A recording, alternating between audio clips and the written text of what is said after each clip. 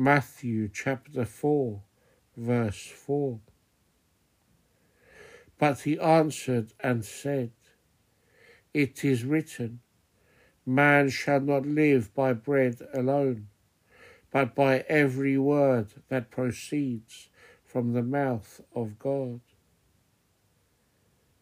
In verse 4, by rejecting the first temptation, Jesus rejects an earthly kingdom and shows us not to pursue earthly comfort in the food which perishes.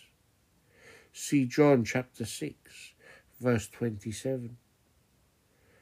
While Adam disregarded the divine word in order to pursue the passions of the body, the new Adam, Christ, conquers all temptation by the divine word, giving human nature the power to conquer Satan.